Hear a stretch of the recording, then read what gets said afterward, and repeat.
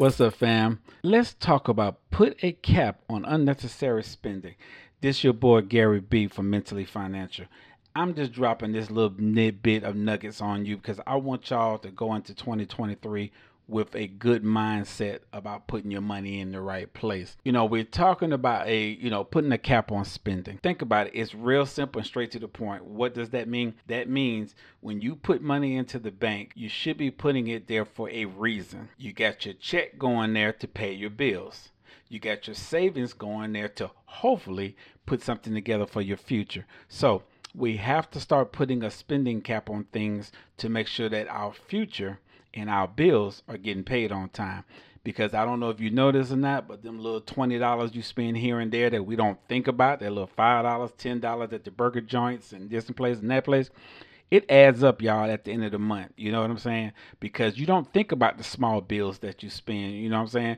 That's why when people say, I got to break this $100 bill, because they know once they break that $100 bill, they're about to lose the money in their pocket because it's so hard to spend 100, but it's so easy to spend 5 or 10. You know what I'm saying?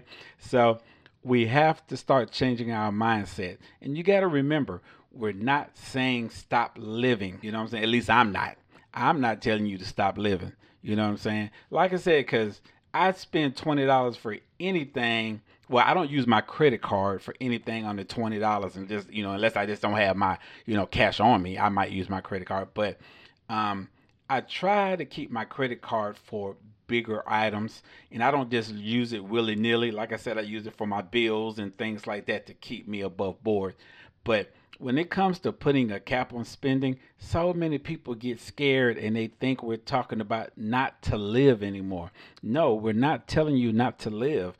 We're telling you to live for now and expect what might happen in the future. That's why we talk about emergency funds and rainy day funds and putting something for retirement, because in today's economy, you got to work until you're 100 years old if you want to live nice. You know what I'm saying? So that's why we got to catch them young, y'all. You and I are already in this stressful situation, and we're trying to get our minds right and get out of this stressful situation, but we got to think about the ones that's under us that's coming up. We got to start showing them the right way to put their money, you know what I'm saying? To use their money, excuse me.